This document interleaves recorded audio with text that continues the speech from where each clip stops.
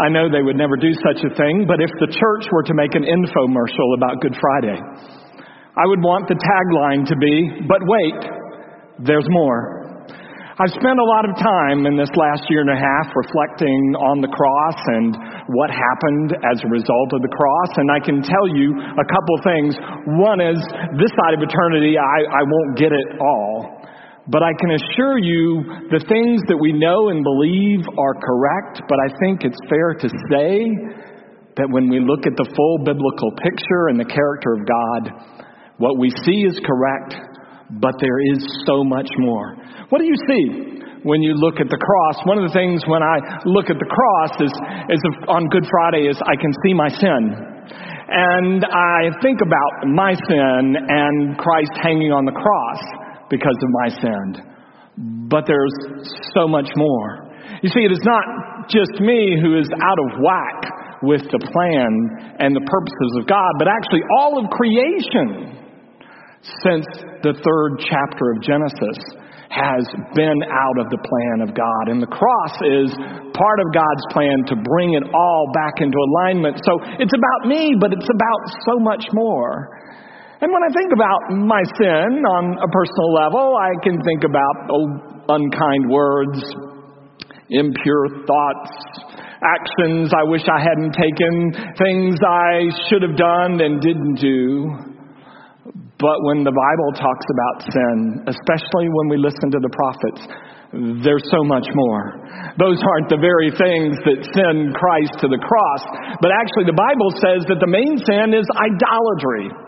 The fact that whether you and I said something we shouldn't have said, looked at something we shouldn't have seen, repeated something that shouldn't have been repeated, left undone something we should have done, that's not, according to the Bible, our real problem. The real problem is idolatry. The problem is we want to trade the God we have in on the God we want to create and make. Basically, the sin that puts Christ on the cross for me is that, quite frankly, I want to be God. I don't want to serve God.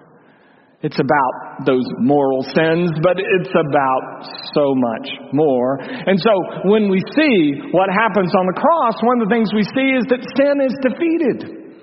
And for us, that is a good and wonderful thing. But when you look at the cross and think about what's defeated, there's so much more. Not just sin is defeated, but death itself. Because Jesus dies, he has to die so that death may be defeated. And not just death, but evil, the forces that could send Christ to the judgment that he faced and suffered.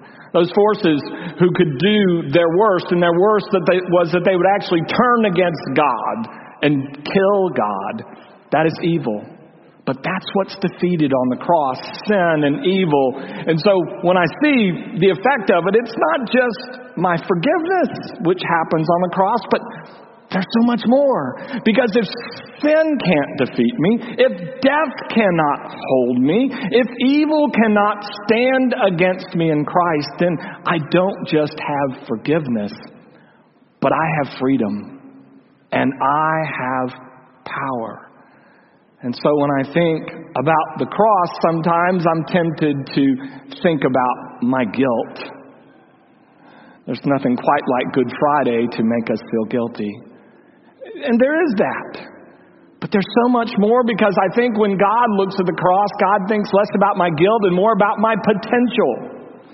Who I may yet become, because now the forces that Jesus defeated can no longer oppress me in my own life. And lastly, when I look at the cross, sometimes I think about my past. And with gratitude, I think about my past being cleansed, my past being rectified. And that's true. But I think when God looks at the cross, God sees so much more, not my past and not your past alone, but our future. If sin and death and evil have been vanquished, then the chains that have prevented us from serving and living and loving freely in our life have been broken. Sometimes when I look at the cross on Good Friday and then I look in the mirror, I see a sinner, a forgiven sinner. But I think through the cross, God looks at me and sees so much more. I heard it put this way once. God is much less interested in who we have been and much more interested in who we may yet become. And because of the cross, who I've been has been redeemed, and who I may yet become is wide open.